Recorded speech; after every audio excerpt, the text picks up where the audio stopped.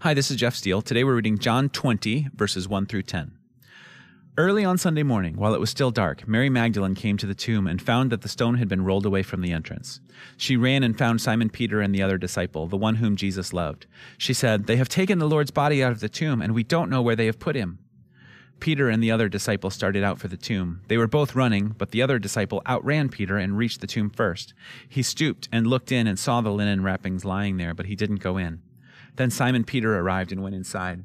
He also noticed the linen wrappings lying there, while the cloth that had covered Jesus' head was folded up and lying apart from the other wrappings. Then the disciple who had reached the tomb first also went in, and he saw and believed. For until then, they still hadn't understood the scriptures that said Jesus must rise from the dead. Then they went home. Now, whenever I read something like this, such a vivid story in Scripture, I try to kind of imagine myself in their place. So first of all, Mary, she finds the tomb empty and she freaks out, right? Because after all they've done to Jesus, after all the injustice, now, even in death, he has to suffer this indignity because she thinks they couldn't just leave him alone. They took Jesus like someone stole the body.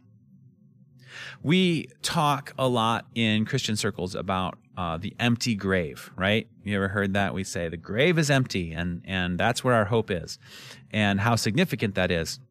And it's true, and I don't want to diminish that at all. But when it occurs to me, or it occurred to me at some point, that when we say empty grave, we're really talking about the resurrection.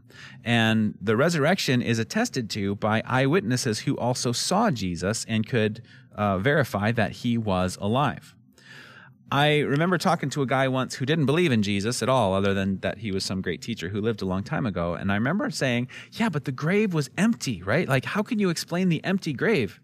And I remember he said, look, just because a grave is empty doesn't mean its inhabitants are walking around somewhere. Like, you need a little more on resurrection than just an empty grave. And I thought, okay, that's actually a good point. Because Mary came to the tomb and she saw that it was empty, and her first thought was not, Jesus is alive. Her first thought was, what have they done with Jesus? And I'd have to say, I'd probably have been with Mary on this one. You know, sometimes we want to jump to and like, look, God definitely did something because something has happened here. And Mary is kind of like, I think there's maybe a natural explanation for it, you know? Maybe I don't want to get my hopes up too much. I don't want to jump to that too quickly. So probably somebody took Jesus. Mary and I probably could have been friends in that regard. Then Peter and John come. And why wouldn't John go inside? It says he looked and he saw, but he didn't go inside. Why? I wonder why that is. I just speculate at this point, but I wonder if he was afraid of what he might find. Like, did he have his hopes up already at this point? Like, these guys ran, and it wasn't like, hey, let's go investigate this together. No, they were like, forget you. I'm getting there as fast as I can. Sorry, Peter, you're out of shape. I'm gonna, I'm taking off. I'm leaving you in the dust.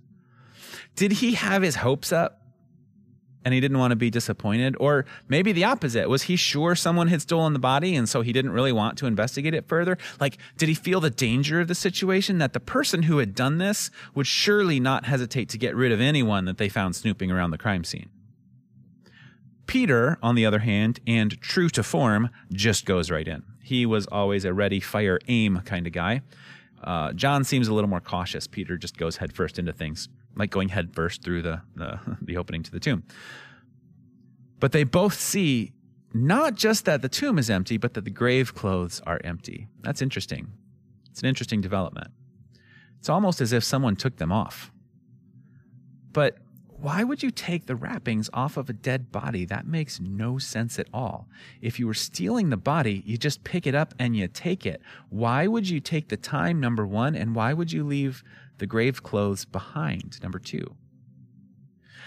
To my skeptic friend, that might have been circumstantial evidence at best. I mean, true, it doesn't make sense for a grave robber to leave the grave clothes behind, but I think he'd probably still cling to the argument that just because the clothes are empty doesn't mean the inhabitants are walking around somewhere. But for Peter and John, who spent time with Jesus, they see and believe.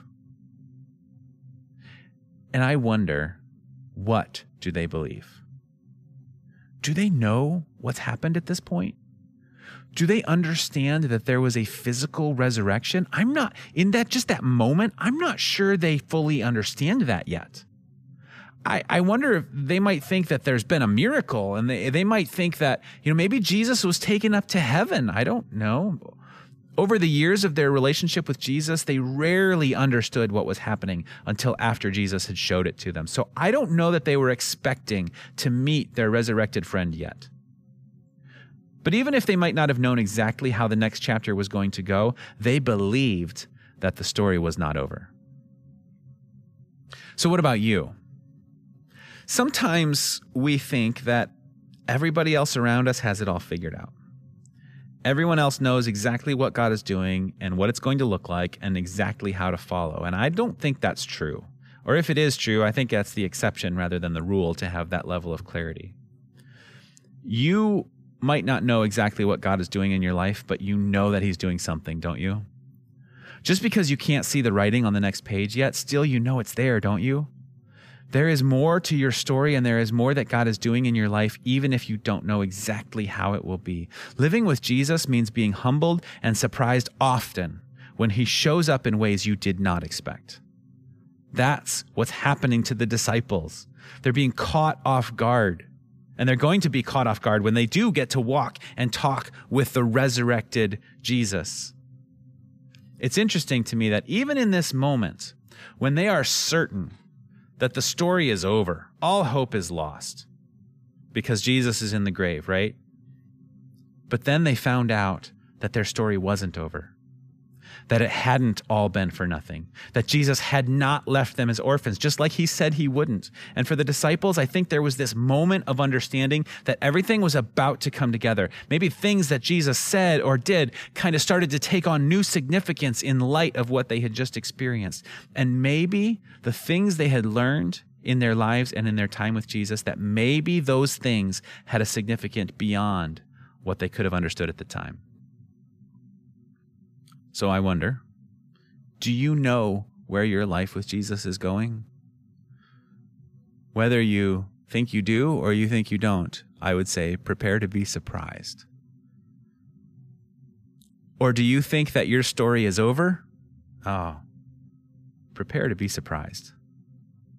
Because we live with not just hope, but we live with confidence that all God has shown us and all that we have learned will mean something more than we even thought possible one day. And we follow and we run to the grave to check it out, and we see and we believe, even if we don't fully understand yet. Let's pray. God, I pray that you would open our eyes to see what you're doing, open our ears to hear what you're saying, that we follow you with all of the enthusiasm, with all of the passion that we have, God, that we would just run after you, and that you would show us what we need to see and to understand so that we can believe and that we can follow you. God, give us the next step.